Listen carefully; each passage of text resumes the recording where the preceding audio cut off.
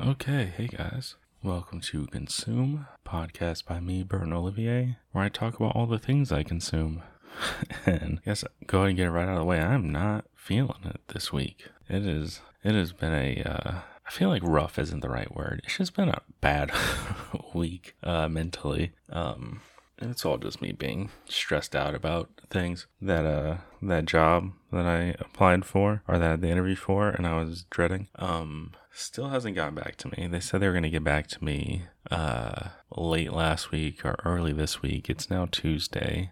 And so I expected them to call either Friday or Monday. And like both days and today, I've like had my phone on Do Not Disturb and I've tried to not look at my phone as much as possible, just so that like a call will go to voicemail and I don't have to answer, like say yes or no right away. I want to be able to like hear them say on the voicemail what they if they want me or not, so I can like go from there. And like I should just take it if they offer it to me. It doesn't seem like it's a hard job. Might be some valuable experience, at least experience that's not maintenance that I don't want to do anymore. But I just really don't want to work at all. I don't want to do anything besides what I'm doing. It's like it's been almost 2 years now, so I'm just extremely used to this. And the thought of like having to do my days already feel busy, and the thought of like having a job on top of all of this stuff that like I force myself to do, like all this media consumption. That's why it's a shame I'm not like better at this or like that this isn't more popular so I can get money for it. But it's also like I'm not putting in enough effort for that. That's like one of my notes that I wanted to talk about. It's like, why am I even doing this? Why are you guys listening to this? I guess it's you like me, and that's nice and I appreciate it. But it's like I don't put enough work into this, because I've been listening, all the movies that I've watched, because I'm going through the Action Boys list, and so I like pretty much exclusively just listen to their podcasts. Like I'm so behind on all my other podcasts because all I'm doing is listening to Action Boys, and like each of their episodes is like 2 to 3 hours long. They talk about one movie and they like endlessly dissect it, like they know everything that happens in it, and it's just like, and they're like funny. And then while I'm over here like talking about movies that I at best pay like 75% attention to because I can't stop looking at my phone, and I end up like pausing it and getting up and like doing other stuff in the middle of it all the time. And then now I'm waiting a whole week to talk about them so I forget even more. But I realize I'm just being unnecessarily hard on myself, because I mean, whatever. I'm doing this because I think it's kind of fun and I enjoy it, and this is basically my personal journal that I'm making public for the 10 of you that decide to listen. And yeah, I appreciate that. So yeah, that's what I've been stressed out about, is work and my purpose and what I'm doing. Yeah, I guess I have to keep looking for jobs even though I don't want to. The like indie bookstore down the street says they're hiring part-time people, and I should probably send in a resume for that, though I don't really like the vibe in that store. It's like just a little too clean and hipstery to where whenever I walk in there I don't feel welcome. So I feel like working there would make me feel weirder, but also maybe it would make me feel more comfortable there. And it is walking distance, so I should probably send a resume just to be safe. Wouldn't fucking hurt. Oh, you want to know a fun new thing that I've been letting myself get freaked out about? I meant to talk about this last week whenever I was talking about Hunt for Red October, but like I'm behind on all my news podcasts. I don't really know exactly the ins and outs of what's going on with our geopolitical climate, but I know that like stuff with Russia is like amping up, and that freaks me out, because if we go into like full-blown war with Russia, they would absolutely attack Los Angeles. Like we have the biggest port in the country, so like they would, like if nukes were used, which I know it's probably ridiculous for me to like freak out about nukes, but like Long Beach is getting nuked. They're going to take out the port of Los Angeles like first thing. At least they should. They really want to like cripple us. I'm like on the list of people that the city of Long Beach contacts if a maintenance assistance job has an opening, and one of them was for the port of Long Beach. I was like, that'd be kind of fun. Do maintenance on the docks. You know, like, it's like you just clean and move stuff around, and you're on a fucking dock, so you probably don't have to be too thorough with your cleaning. But it was just like, no, I'm gonna end up getting nuked while like pushing around a trash can. I don't want to do that, so I didn't apply to that job. It's like, I don't know, and I feel like if we do like go to war, part of me is going to like, I'm gonna want to move from Los Angeles, even though that feels ridiculous. But I also like don't know where I would go. Because I don't, there's no other city that I want to live in. Everywhere else gets like snow and shit, and it gets cold. So I don't want to, I don't know, I like LA. Even though COVID is like taking away most of the reasons I like LA, or at least my mind state when it comes to COVID. I was telling someone, a friend of mine, about like how I'm living still and how few things I've done still since COVID. And it's like, you're not living, like you're alive. It's such an annoying thing to hear. It's like, I like what I'm doing. Our definitions are different. Don't fucking get off my back.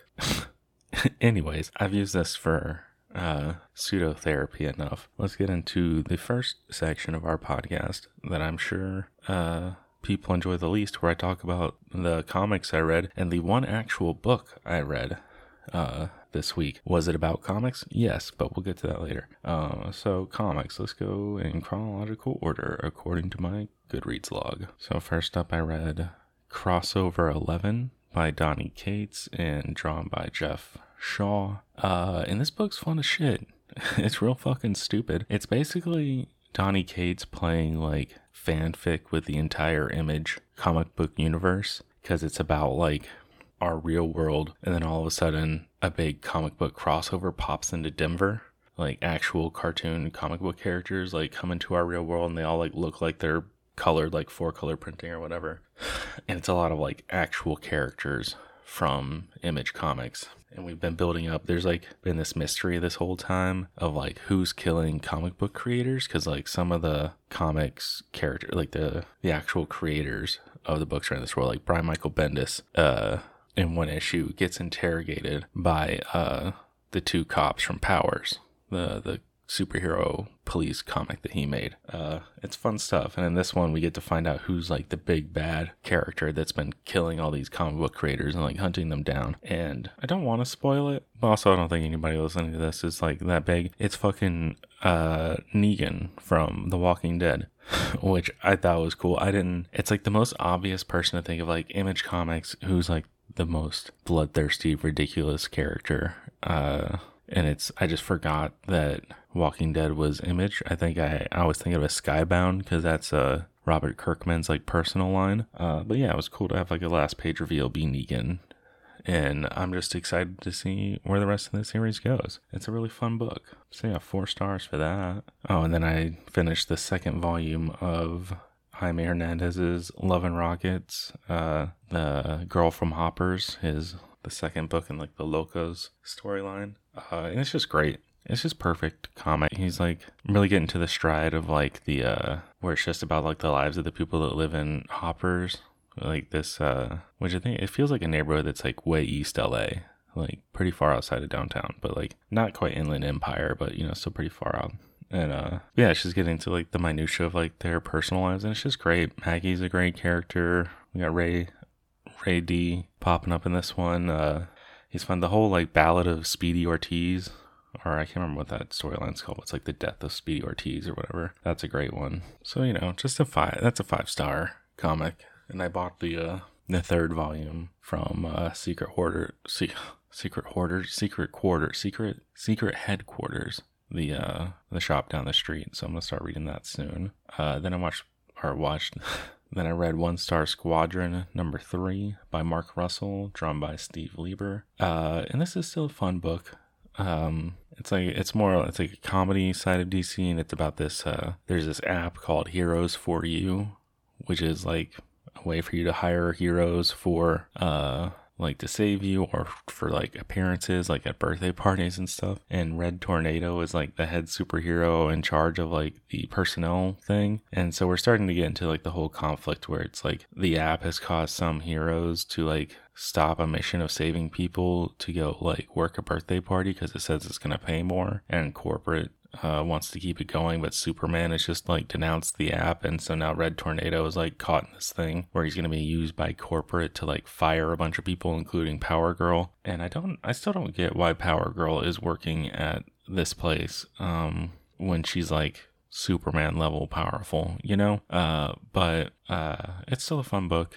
This is definitely going to read better as a trade, but it's fun. And then I read New Burn by Chip Zdarsky and Jacob Phillips. And this is a cool concept for a series. I pretty much just bought it because Chip was putting it out. But it's about like this guy who's like a kind of a private detective / lawyer, I think, who works for all the mob families. He's like an independent contractor who works between like all of the major families in the mob in New York. And he's like, he used to be a cop, so like the cops kind of put up with him, and like none of the families like touch him, you know? So he's like the perfect middleman to solve like all of their issues that they need handled like that. And it's a pretty cool little world that they're doing, and like all of the issues they're trying to make be like little one and done stories, so you don't have to read all of them. But if you do read all of them, of course you get like this whole like tapestry laid out for you. But this is one where I kind of wish it wasn't just a one and done, because this story is about like a serial killer who was killing people from the mob like in each family, and so like all the families wanted New Burn to like figure out who it was. And like it's still pretty satisfying like when they found out who it is and like how they lay out the story. But I feel like it could have been cool to like have this over a few issues and like build up some intrigue and like learn more about like how these gangs like feel about each other through like the tensions caused by this serial killer in their ranks. Or I guess spoilers, it's someone in their ranks. They didn't know that at the beginning. So yeah, New Burn number 3, 4 stars. Good crime comic. Recommend it. Then I read Spider-Woman 19 by Carla Pacheco and Pere Perez. This is a fine issue. I don't really feel like I need to go too into it. It's still like a tie-in for that Devil's Reign event that's happening, and it's just like Spider-Woman fighting Veranki? I don't know how to say her name. Whatever.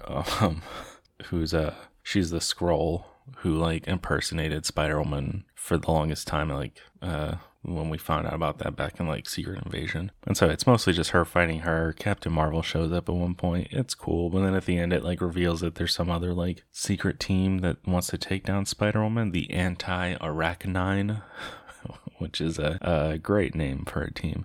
So yeah, I don't know, it's a fine book. 4 stars. I think I'm giving everything 4 stars this week, pretty much.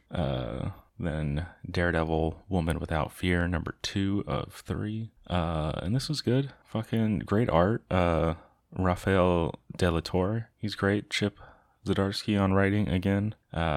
Chip has a good handle on her character. Most of the issue is about her feelings about Matt Murdock and how Matt Murdock's always been her weakness and her like and throughout all of her like trials, you know, where she's like when she's like becoming an assassin to be part of the hand and all that shit. And yeah, I don't know, it's a fine book. And the fucking Elektra, her Daredevil suit fucking rules. I think I said this last time, but they need to make an action figure, a doll of this version of Elektra soon. It's very cool. So yeah, 4 stars for that. And then Dark Knights of Steel, number 4. And this one's cool. This is the Tom Taylor book where it's like DC, but medieval, like Game of Thrones DC. And it's just a lot of fun. This world is really cool. They spoilers for this, but like the hook of it is like Krypton blows up like 500 years earlier in this universe or whatever the fuck, and instead of just being Cal in the rocket, it's Cal and his parents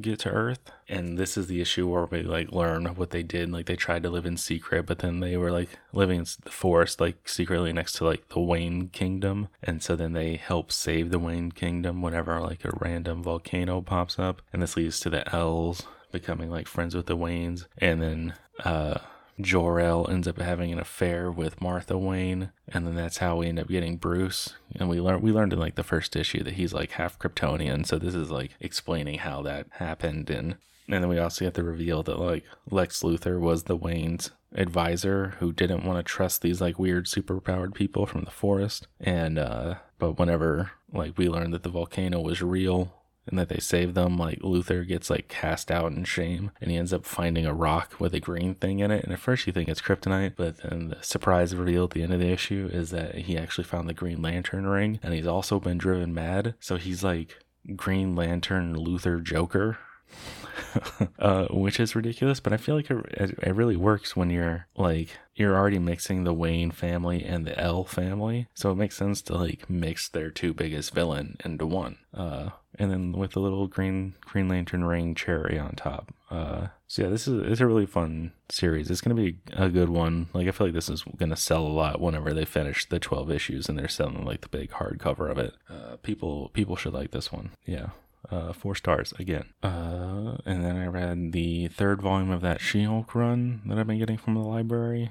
The one from like 2016 by Mariko Tamaki. And I've been kind of hard on this series. But I will say it's kind of a shame that it got canceled with this one, because it finally felt like they were hitting their stride. You know, Tamaki finally got a hold on the character. The last issue was drawn by Diego Olortegui. I pronounced that wrong for sure. But his art is great and really fits with the vibe. So I wish those two could have like stayed a team and gone on for a while. And like, I'll admit though, maybe I just feel like this this volume hit a stride because we finally had Jen Walters being back to like Green She-Hulk. She had processed all of her trauma from Civil War II when Bruce died and she got like almost killed by Thanos and all of that. So maybe I was just like reacting to finally seeing the version of the character that I actually know and care about. But this is it's a fine volume. It's a good ending to this run. So, you know, more of a 3.5, but I gave it 4 to be nice. Then I read The Question Pipeline by Greg Rucka and Cully Hammer. This is a fun little crime book. It's the version of The Question that is Renee Montoya, who is she's one of my favorite characters in street level characters, I guess, in DC, mostly because I really like Gotham Central. That's a great comic. So we got Renee as The Question, and she's in this book she ends up teaming up with Huntress, Helena Bertinelli, and yeah, it's fun. They're like tracking down I think it's like a trafficking ring. Yeah, it's like just like a general crime ring that her and The Question and Huntress are tracking down. And I wish they had stayed a little more grounded. It ends with like the big bad being Vandal Savage, who's like the immortal motherfucker who's always around DC doing some stupid thing. And this was like him like inflicting sin on people. I don't know, there's like a weird religious tone because this spins out of Convergence, and there was a whole big magic thing that happened, and so there's like a weird religious overtone to the whole thing with Vandal Savage that I can't quite remember. Oh, it's because he literally has the mark of Cain on him, and so it ends with like him wanting to do a ritual to get rid of the mark of Cain and put it over onto either Renee Montoya or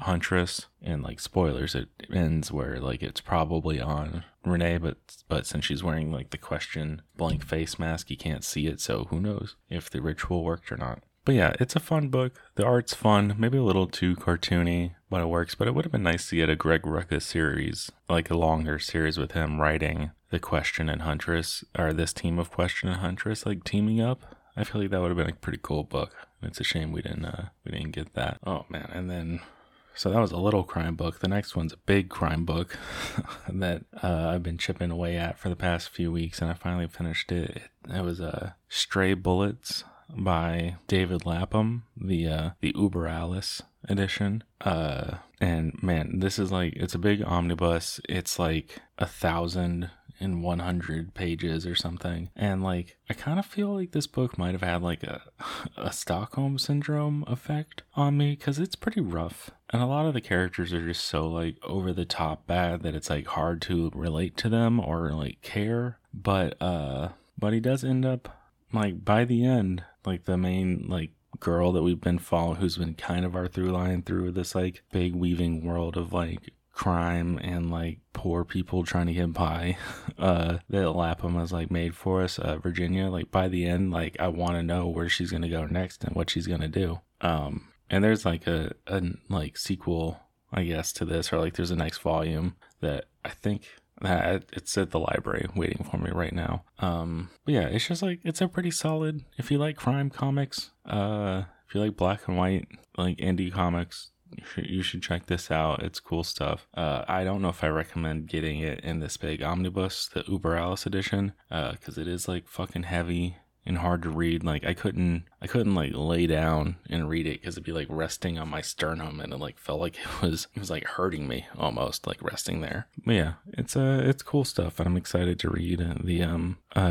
more of it when I go get those books from the library soon. And then I read the X-Files collection, Volume 2. This is a little trade that I picked up at Comic Bug down in Culver City. It was like $1 for this, and it was worth it. It's a fine book. It's like the second volume. I haven't read the first, but like you can pretty easily jump in and figure out where you're going from this. And it's mostly just like, typical X-Files shit. There's a big conspiracy, and like maybe Mulder found a helmet made out of quartz that'll let him talk to aliens, and maybe this like guy who's a cannibal who gained knowledge through eating people was right about things, and maybe he's just a loony that Mulder was listening to. And then you get Scully being Scully, like almost believing but not quite, X-Files. The art is serviceable. It looks like them. It's Charlie Adlard, I think, for most of them, who went on to do most of The Walking Dead, like everything except for the last 6 issues, or the first 6 issues. So yeah, if you like the X-Files, it's a fine 3-star book. I should probably look for more X-Files comics. I've been meaning to also like reread or rewatch all of X-Files. It's been like almost 20 years since when we first moved to Hawaii, I was watching a lot of X-Files at night because they would play like 3 episodes a night on TNT or whatever fucking station, and that's how I watched most of the series. I've been meaning to do that forever. I just haven't had like the right motivation. Maybe that could be a series on Consume once I finish the Action Boys stuff.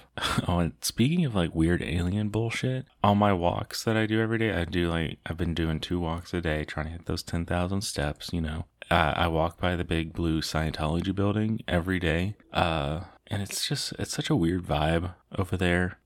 Especially the days whenever you get to see all of the young kids like that, the kids who moved to LA looking to be actors and end up getting suckered into this cult, and they like sell their souls to this cult, and they end up having to do like the groundskeeping for the big blue Scientology building. And so it's always these like young like actor kids, like guys, girls, and like they don't look like they've ever held a tool before. They just look so weird, like trying to like prune these like giant bushes and shit, and like watching them like try to push like a cart full of tools, like they like hit the lip of like where the gate for the parking garage was, and like 2 girls pushing it like couldn't quite get it over the lip, and they didn't know that like, oh, if you just like put your weight on one side, you can like tip it over. But no, like they both like awkwardly like squat down to like lift it up and like move the cart over the little lip.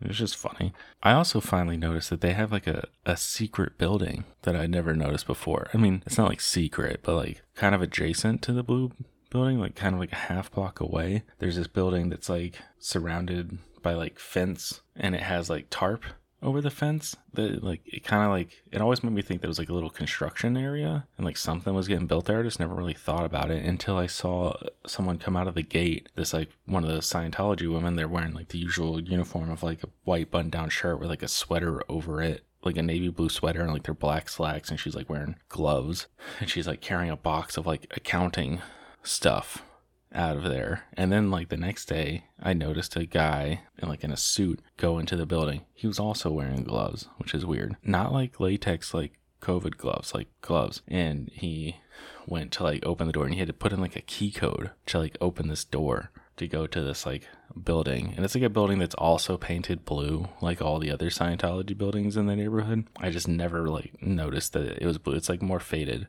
So yeah, it like makes me wonder like what's going on in that building. I want to find out, but I'm not going to talk to any of them, and I don't want to break in. But yeah, it's weird shit. And then speaking of weird shit, our last book for the week, I keep saying that. I read The Incal by Alejandro Jodorowsky and drawn by Mobius. I'm having a hard time speaking this week. And so this is like one of those comics like people talk about. I don't know where it was first published. It feels like a heavy metal thing. And like Mobius is like, you know, a legendary comic artist that people talk about. Jodorowsky makes fucking weird movies like Holy Mountain, which I watched a long time ago and didn't care for. And this is it. Kind of emblematic. I did not care for this book. I think I got it from the library because it was like announced that Taika Waititi is gonna like direct the movie adaptation of this, and so I was like, okay, I should read this before that happens. And I guess I'm glad I did, but like the writing was just rough. Like I just don't really think I cared. I like had to force myself to like get through this book today, because it's a lot of like it's kind of hacky to compare any like weird metaphysical like wacky ideas about reality comics to anything Grant Morrison does, but it felt like Grant Morrison stuff, but like made out of cardboard, you know, like Morrison already doesn't have the most heart in their stuff, but like sometimes he does, and that's like why I like him, because there is like a little bit of humanity in there. But this is just like I just didn't relate the characters. A lot of like the lingo and like jargon for all these like aliens and these worlds like just kind of like washed over me. I just didn't. It just wasn't. It was hard to care about anything that was happening in this book. And like it looked nice. Mobius is a great artist, but it just like I don't know. It just all felt flat. Another thing that I feel like contributed to it is that they made the decision to have all of the characters, all the word bubbles be squares instead of like ovals, which like in like comic book language, like a square word bubble means like someone who's like strict and like robotic. Like even in Stray Bullets, there's one character in Stray Bullets who has squares for word bubbles, and it's because he's like the big hulking like monster of a man. They call him Monster, and he's just like a big like stoic asshole. And so everybody having like these square bubbles like makes everything feel like just a little more flat and distant. Yeah, though I guess I give it some leeway though, because it did like hit like on a philosophical point at the end that I think about, like when it ties into all of my like fear of like death and the nature of the universe thing, is like where our main character John DeFool, like the whole universe like ends up like coalescing to this like one point, and like he discovers that like the universe was like made by like a god who's like this big like golden dude, and then everything in the universe like comes into like a cosmic like oneness and becomes like a baby and gets reborn again. But our main character is like the one person on the outside who like it has to be the witness to like this happening. And like even like he even says like, I don't want to be like in like one with the universe. I want to be the me and myself, which is something I relate to, because like even those like, because all of those things about how like, you know, if there is like some like deeper like cosmic thing, like we're all like part of like one thing, and like say when we die, if we don't like just stop existing, like was what probably happens, we all like join in like to one being. Like that means I still won't have my identity, and I won't be me, and I won't like know me as me really. And I don't like that, because I like me. I like being me, you know? So yeah, that metaphor is like never been comforting. Like the line in Aerials by System of a Down, like life as a waterfall, you know, we're all in together, and then we're all together again after the fall, or whatever the fuck. I'm not gonna look up the lyric right now.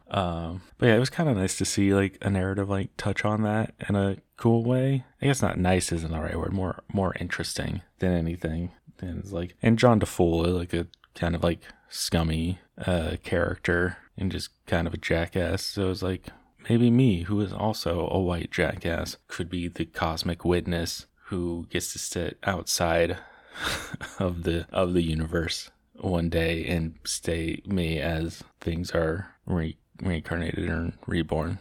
But you know, probably not. So fucking 3 star. No, yeah, I gave it 3 stars. I would give it 2.5, honestly, for like my enjoyment of reading this. But since Mobius's art is good, I will be nice and I round it up to 3 instead of rounding down to 2, since the Goodreads system doesn't let you do half stars. And yeah, all right, that's it for part 1 of this week's pod. I feel like I already talked a lot. I could probably just release this, but I won't. I'll be back tomorrow and I'll talk about some movies. All right, later. Okay, hey guys, we're back. part 2 for this week. I almost didn't record tonight because I'm so fucking tired right now. It's a combination of like, today's a really fucking hot day. It got up to like 85, and so my apartment is still warm, of course. And, you know, I've been doing like trying to get 10,000 steps a day. So I've been doing 2-hour-long walks a day, and my second walk was like at 2, so like when it was really hot. And I've been trying to do like a body weight workout, just doing it 3 times a week for now, but I did it this morning, and doing 50 push-ups and squats and shit. Not used to it. Especially the squats. My quads are fucking so sore. It's hard to walk. But yeah, besides that, you know, it's the usual Wednesday. Went and got my comics. Picked up pizza because today is National Pizza Day, and Dexter's always a sucker for those things. So we went and got the new like spicy pizza from Pizza Hut, and it was fine. We did like a veggie with half pepperoni, and they put pepperoni on 2/3 of it, so I only got 2 slices, which is probably for the best. Also, I went and like Dexter paid for it, and I went to go pick it up. And there's only 2 people working at this Pizza Hut, and the guy in the kitchen just had his mask just fully below, like tucked under his chin. And I'm sure that is the case at like a good amount of these fast food places I go to, but I don't see it. And so seeing it like puts that anxiety in my head. I'm sure it's fine, but I'm also sure I'm gonna get like stress-induced phantom COVID symptoms soon. We'll see, or maybe hopefully I just forget about it in a couple days. Oh, also today me and Dexter watched Murderville, that TV show. It's a new show on Netflix with like Will Arnett is a cop, and the whole gimmick of the show is that they bring in a different comedian for each episode who's going to be improvising and be like kind of guided through a case by Will Arnett's like fucked up detective character, and they have to try and figure out a murder. It's a fun show. It's cute. I'd recommend it if you want something light and fun to watch. The Conan O'Brien and the Kumail Nanjiani episodes are probably the funniest. Marshawn Lynch was pretty good too. Okay, and then into the consume part. I'm supposed to talk about movies, but I forgot some of the books that I was supposed to talk about. Because I think even yesterday I even mentioned that I had read an actual book, but I didn't actually get around to saying my review of it. And it was All of the Marvels, A Journey to the Ends of the Biggest Story Ever Told by Douglas Walk. I mentioned I was reading this last week, and I finally finished it, and it's really fucking good. It's just like an amazing Douglas Walk. He read every Marvel comic from 1961 with like Fantastic Four #1 and ending in 2017 about. And yeah, he's just a really good guide through the quote-unquote mountains of Marvel, and it's just like, if you're interested in just like the history of like Marvel, it's not, there is stuff about the publishing, but it's mostly about the story. And like he does a great job of like interconnecting and like finding these themes, and like he'll give you like it's like a chapter will be like an overview of a character, and he'll like be talking about comics, and he'll like jump from like decade to decade of like different comics and explaining like how they fit into this character's story. I don't know, it was just really cool. He like talked about a bunch of stuff, of course, that like I already knew, but he also like highlighted some like hidden gems that I'd never heard of or like would have thought to read. Like apparently the original Masters of Kung Fu series is like really good, so I want to find that and read that now.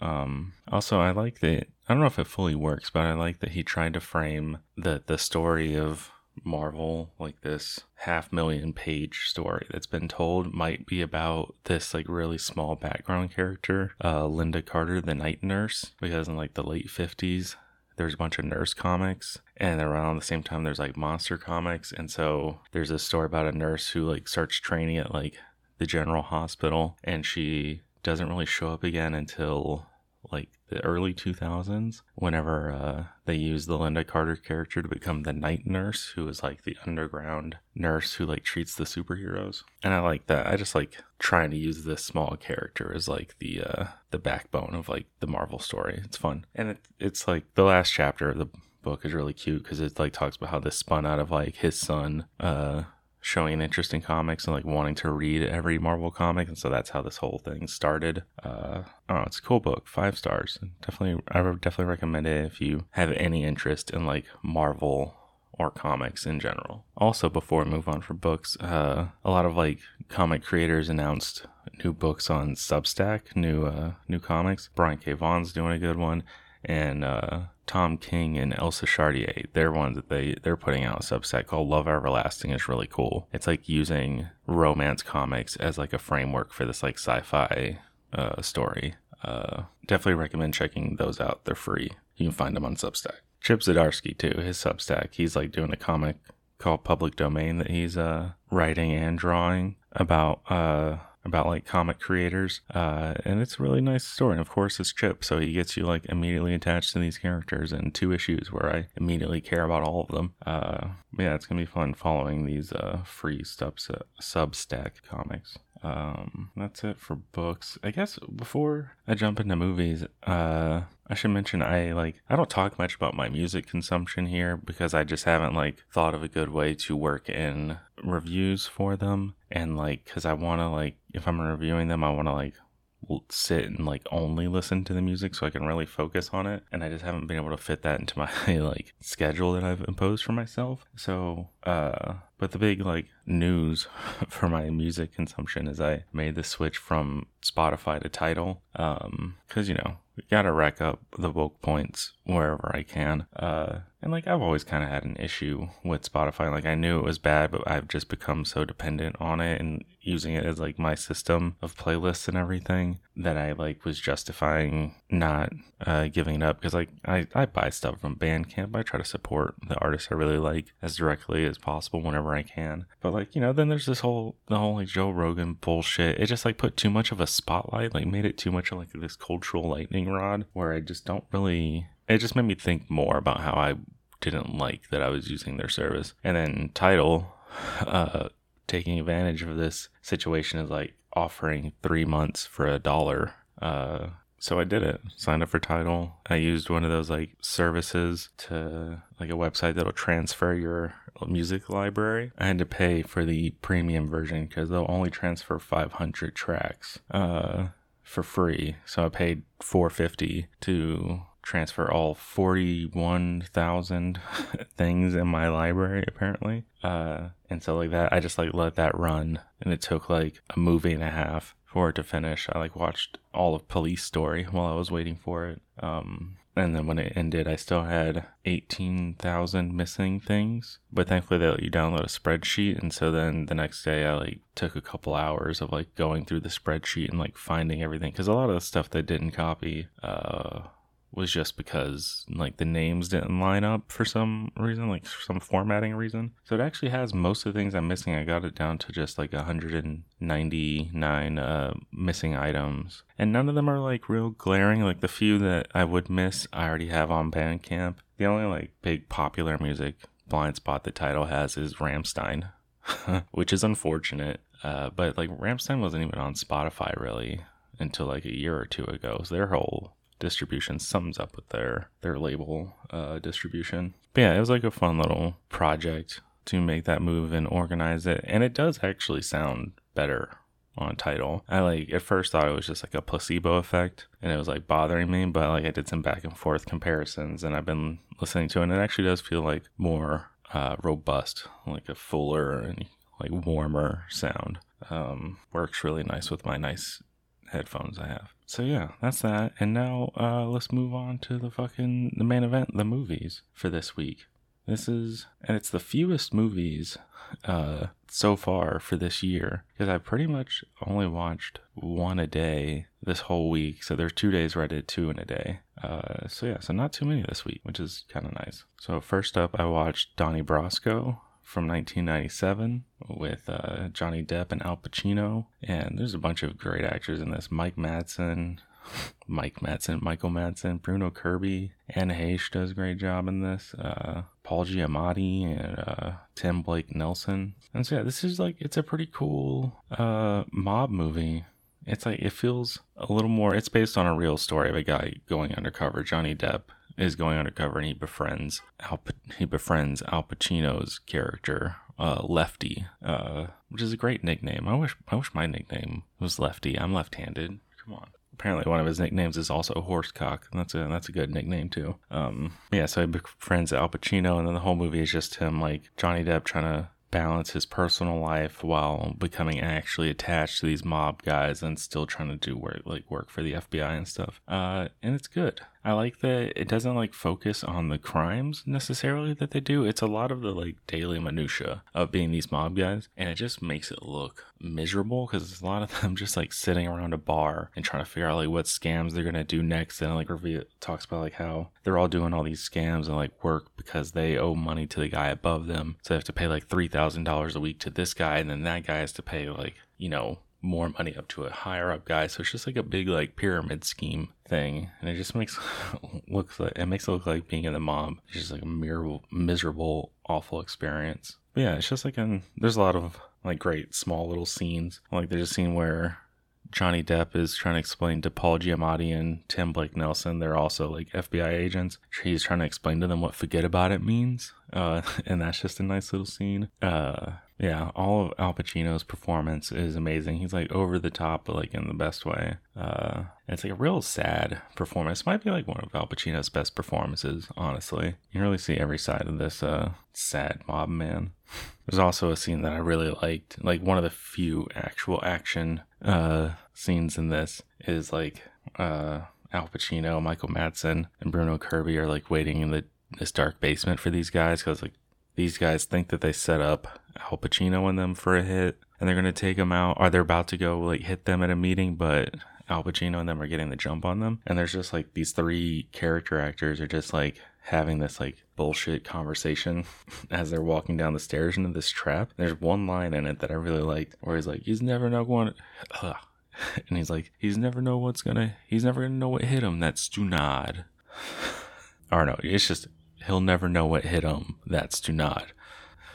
And it's just, I like Stunad. It's such a great fucking word. And then like right after this, like the lights go on and he does like a real good like, oh no. It's just, you gotta watch the scene. My tired recreations aren't gonna do it justice.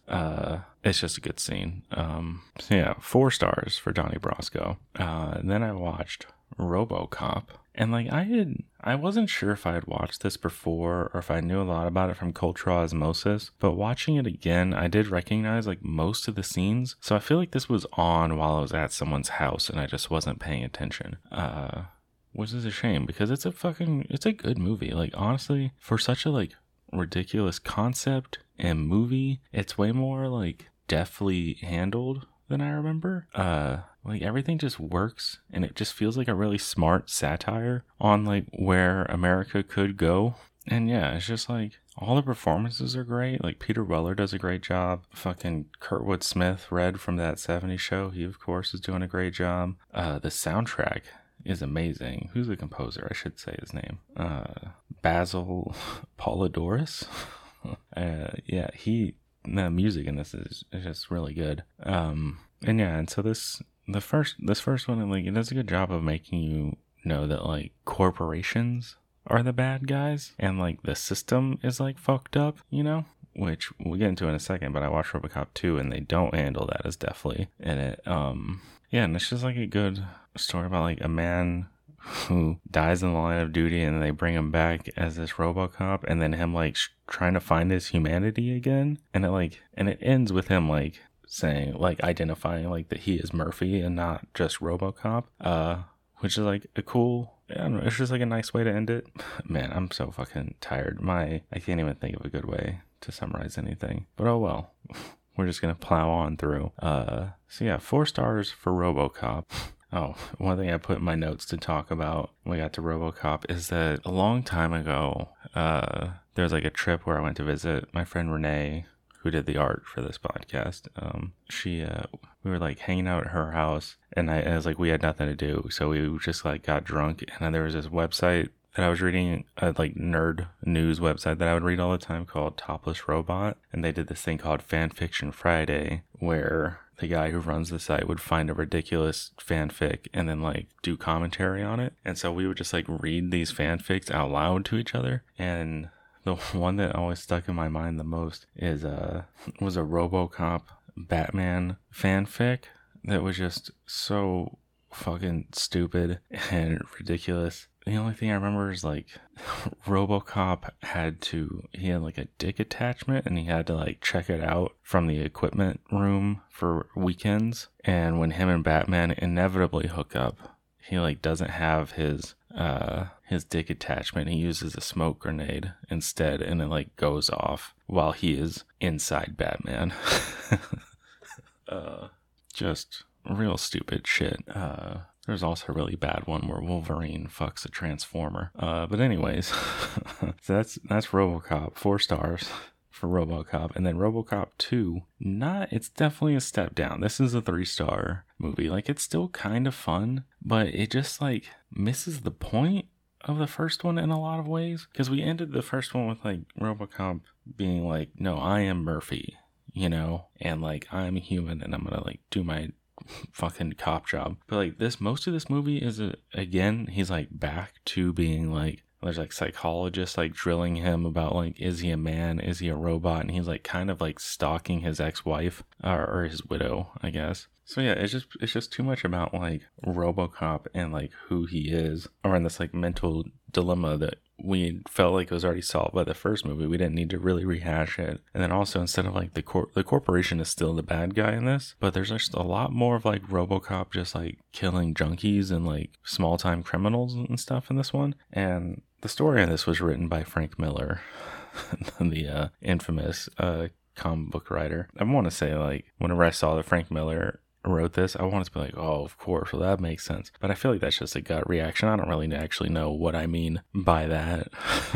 But it does kind of feel like a Frank Miller story. Apparently this, like, they edited it a lot, and there's like a comic book that's a more accurate adaptation of Frank Miller's RoboCop that I'll probably try to read someday, but I'm not gonna make it a priority. Also, there's like a legit RoboCop 2 in this. Like, they try to make another RoboCop, and of course they make it more inhuman, and they use this criminal like Kane, who's like the main bad guy played by Tom Noonan. They use his brain in this, and like the scene where they like cut out his brain and like then they put his like head in a jar, and like it's just his head with his eyes, and then, like they show his head, like his eyes, like his head, empty head thing that freaked me out. Of course, did not like that.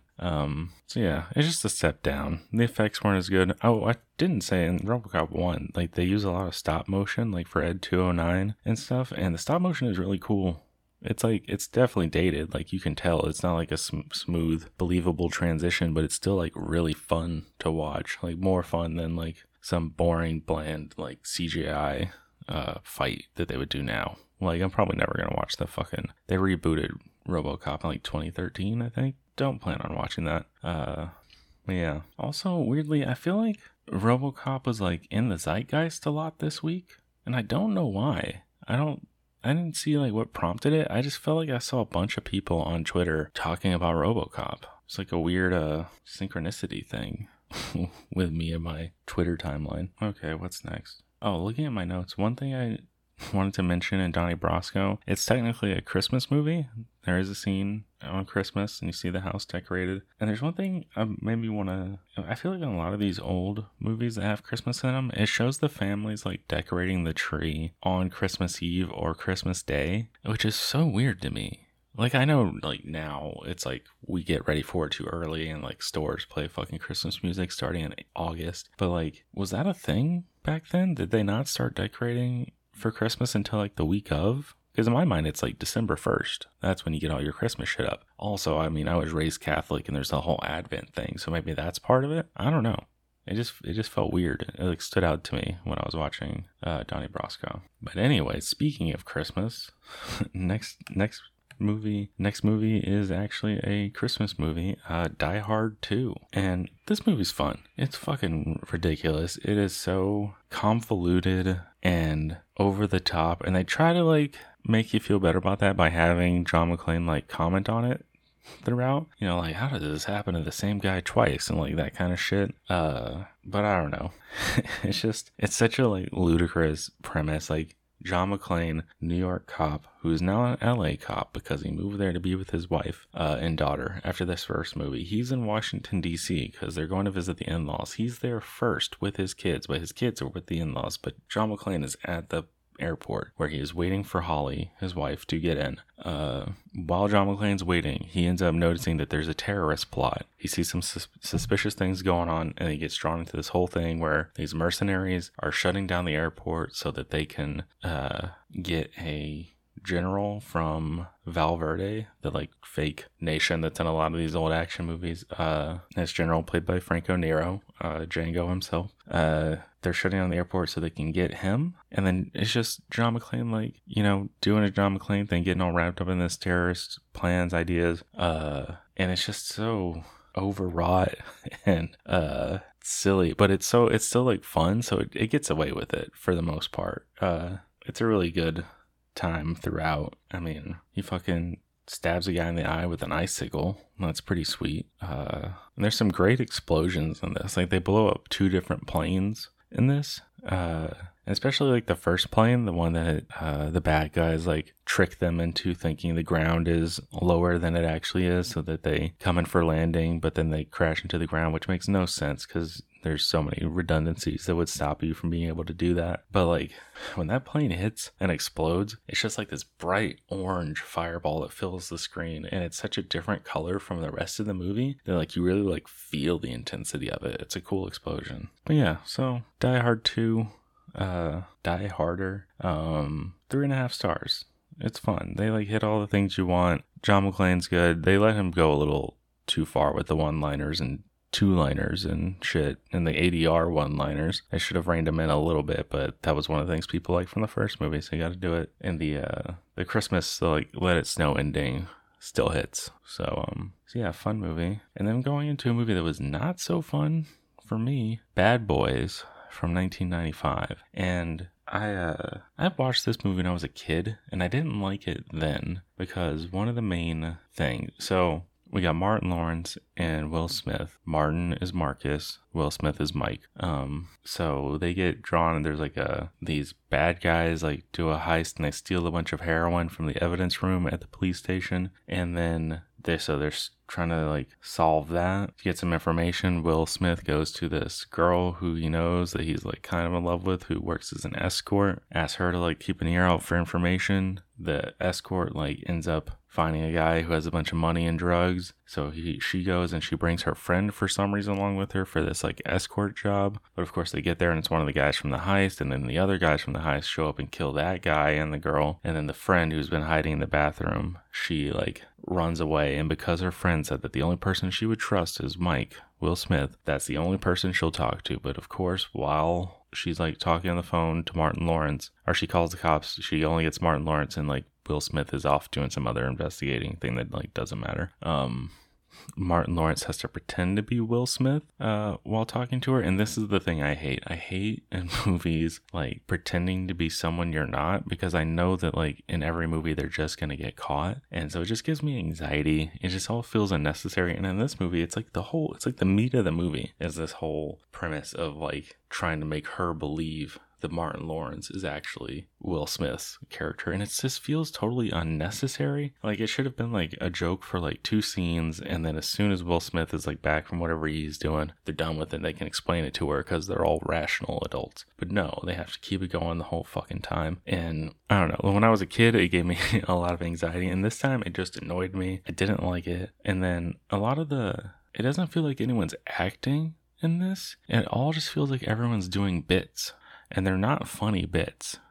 They're just bits. And I don't know, it just didn't fucking work for me. It was just like a mostly annoying movie, too much miscommunication, and yeah. And like Martin Lawrence is just annoying in this movie. I can't remember. I feel like as a kid I watched Martin and I thought it was funny, but I don't know. Maybe I need to revisit that. And apparently Bad Boys 2 is the good one, so I should watch Bad Boys 2 at some point. I don't think I ever watched it. But, you know, speaking of 2, Bad Boy, that's the stars that I'm giving Bad Boys, just 2 stars. There's still some kind of fun stuff in it, and it's Michael Bay, so there's some explosions and shit, so whatever. They did crash 2 Shelby Cobras for this movie, which is kind of fucked up. Okay, next up. Now, this isn't actually a movie, per se. It's a YouTube video, but I put in my notes. I wanted to mention it because I really enjoyed it. So there's this guy, White Light, who does these like long video essays on video games. And so he put out Batman Arkham City, the review movie, 3 hours and 10 minutes long, which is ridiculous. But I watched the whole thing and I loved it. If you played Arkham City and enjoyed it, I highly recommend going back to this, because it's a great like look back 10 years later and trying to figure out like why we like Arkham City is the one that everyone calls a masterpiece of the series. And he just does a great job of like weaving it in together. It's like he's a British guy, and so like his accent gives him like this air of like authority, you know. He sounds like he knows what he's talking about, and he does, but he's a young guy, so he like throws in some like kind of cringy like modern jokes every once in a while, but I feel like it works. It's like a little like release valve on like the how serious most of his tone is, whatever. But yeah, I definitely recommend checking that out if you like Arkham City. It's an amazing video. Really made me want to go back and play it. It's so wild that like I remember when that came out. That came out the first time that I tried to live in LA in 2011, and I remember like I didn't have a job. It was a lot like now. I didn't have a job. I was living in an apartment with like 5 other dudes. And like one of my friends who had a job at a restaurant, he bought it and he didn't get a chance to play it. And so I started playing it while he was at work. And whenever he came home, he saw that I was playing it. And I was like, dude, this is amazing. I'll jump off. You want to play right now? But he was like too nice. And he's like, no, man, you go ahead. It's fine. You can keep playing. And I should have just jumped off and let him play. But, I still like think about that and feel bad about it. Sorry, Blake. But yeah, it's a great game. Anyways, next actual movie. I watched New Year's Evil from 1980 because I'm still following the Action Boys list of movies, and so I got to where they did this for New Year's 2019. And this is a canon movie. It's a horror movie. It's a slasher, and like I wouldn't say.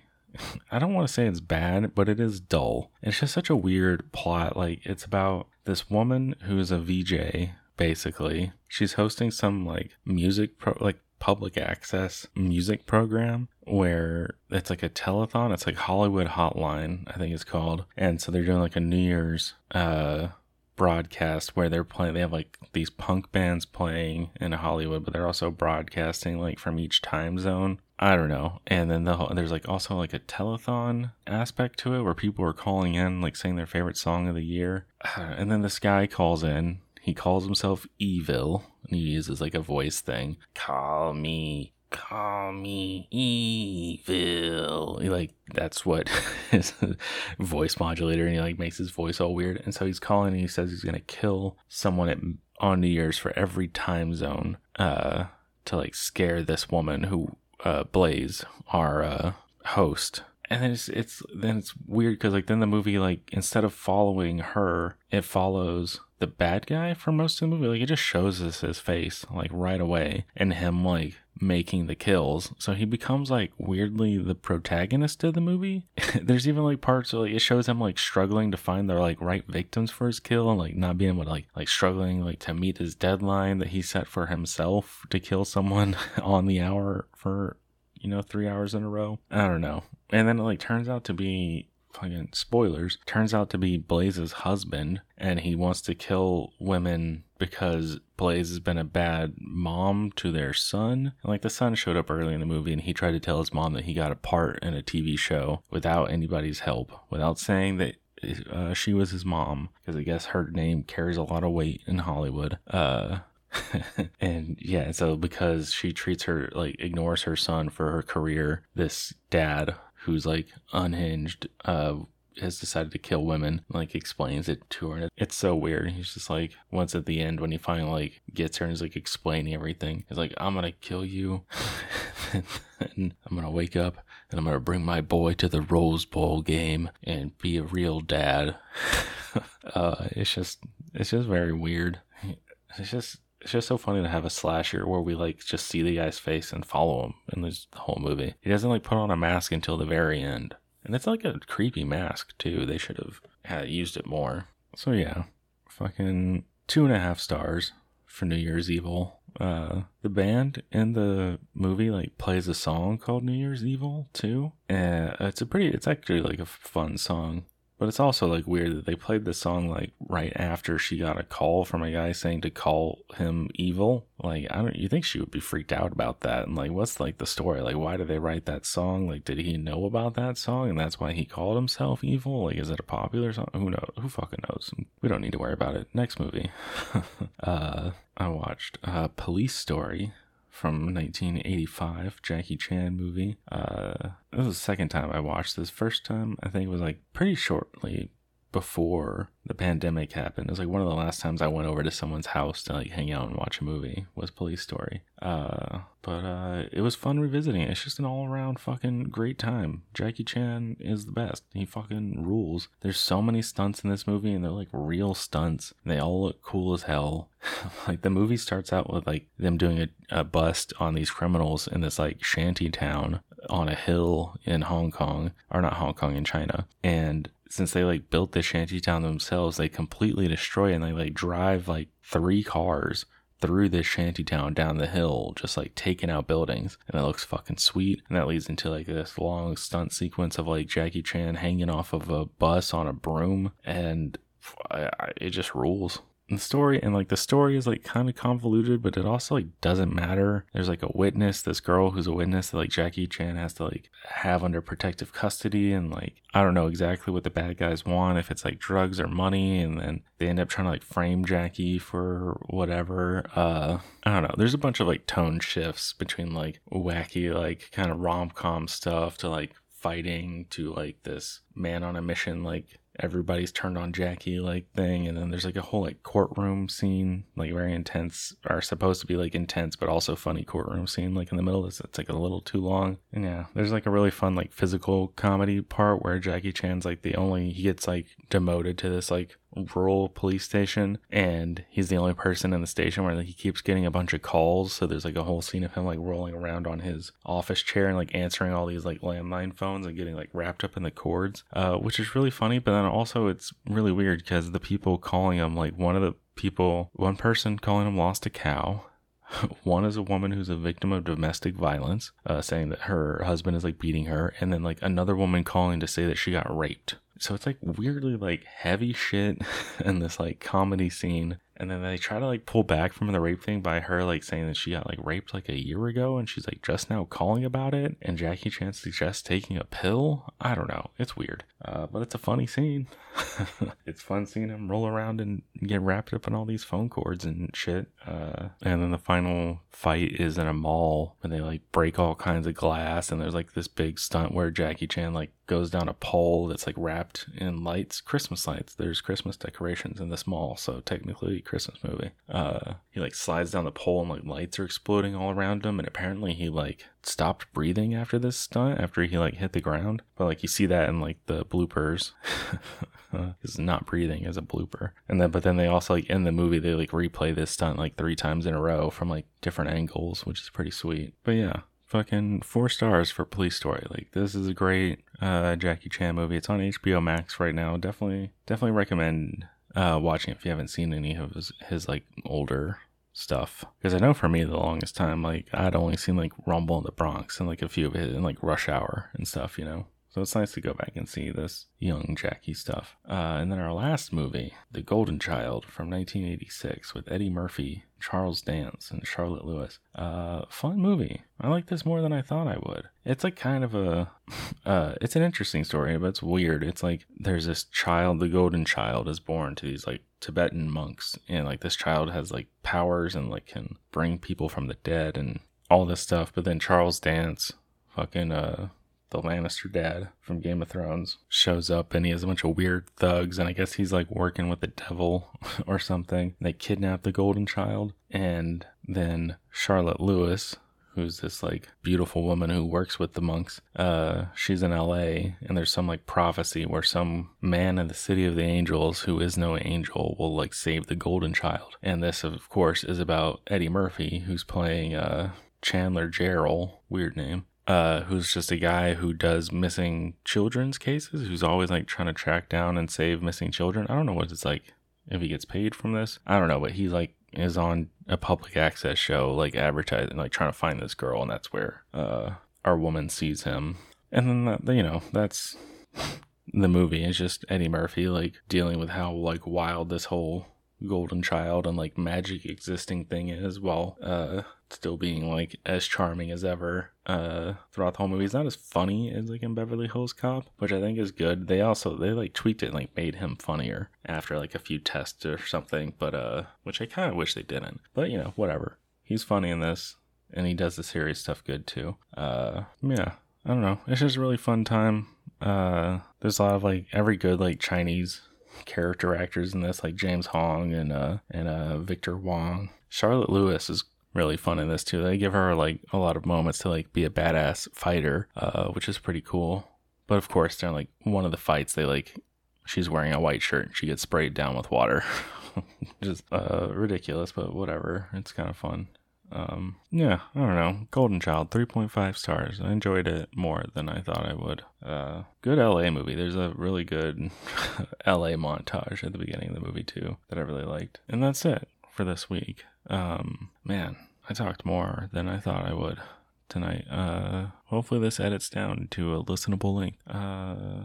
It is funny that I think I started out last night talking about like, why do I even do this? I'm not like trying hard enough. I like barely pay attention or whatever, and then now I'm recording tonight tired as fuck and mumbling through, like not even explaining these movies and giving whatever, man. We're here, we're having fun, I guess. But yeah, that's it for this week of Consume. I've been Burton Olivier at Birdsore on everything. If you have any questions, comments, recommendations, which I realize I've just been following this Action Boys list, so it's probably pretty limiting in the appeal of this. I'm sure not everyone loves hearing about silly action movies from the 70s to the early 90s. So if you do actually have any recommendations and would like me to watch something different than action movies, reach out, let me know if you have anything specific or whatever. And if you take the time to do that, I will probably take the time to watch the movie and then talk about it next week or whatever. All right. That's enough. It's time I disappear.